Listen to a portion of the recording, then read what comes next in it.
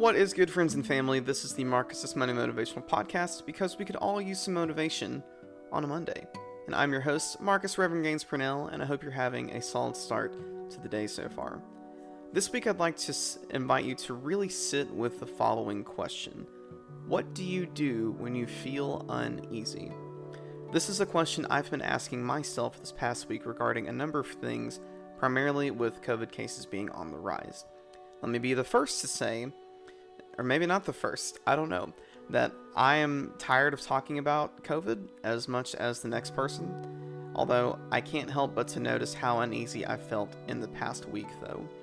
Between kids going back to school, such as those in my youth group, and the families that I spend time with, COVID becoming so politicized about masking, not masking, getting vaccinated, not getting vaccinated, and even worrying over those who care for patients and are experiencing compassion fatigue, I'm mentally and emotionally overwhelmed, to say the least. In any scenario, however, including what I just named, I always come back to the following. What am I going to do about it? And to be frank, I could do a number of things. For instance, I could just sit here and actively allow my unease to consume me whole.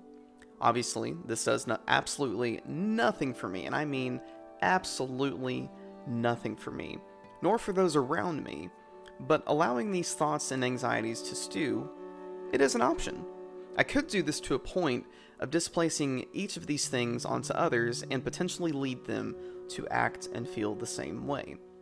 In another instance, I could also just sit here and talk and act negatively just to add to the unease. This sounds pretty familiar to the first instance now that I think about it. I could just sit here and dwell upon what's happening, stay in the darkness, the storm, whatever you want to call it, and basically say, what's the point of even trying or doing anything about it at all? Or I could choose to do something about it, something constructive and productive of some kind, I could name what makes me feel uneasy, therefore giving that thing, those things, less power and control. I could then take it a step further and brainstorm some course of action. In the case of my feelings toward COVID and the rising cases, I could continue to encourage others to do their part, be other focused, and focus on themselves as well, like to think of themselves and their health and well-being, and to think about the longevity of things.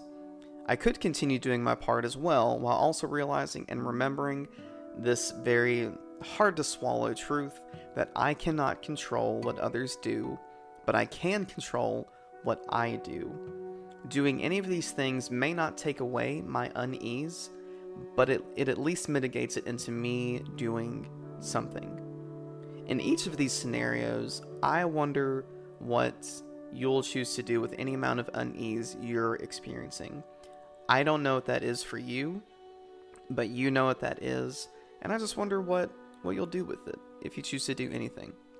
And with that, thank you so much for taking the time to listen to this week's MMM. I hope you have a solid rest of your day and week, whatever it is looking like. This has been the Marcus's Monday Motivational Podcast because we could all use some motivation on a Monday. Peace be with you.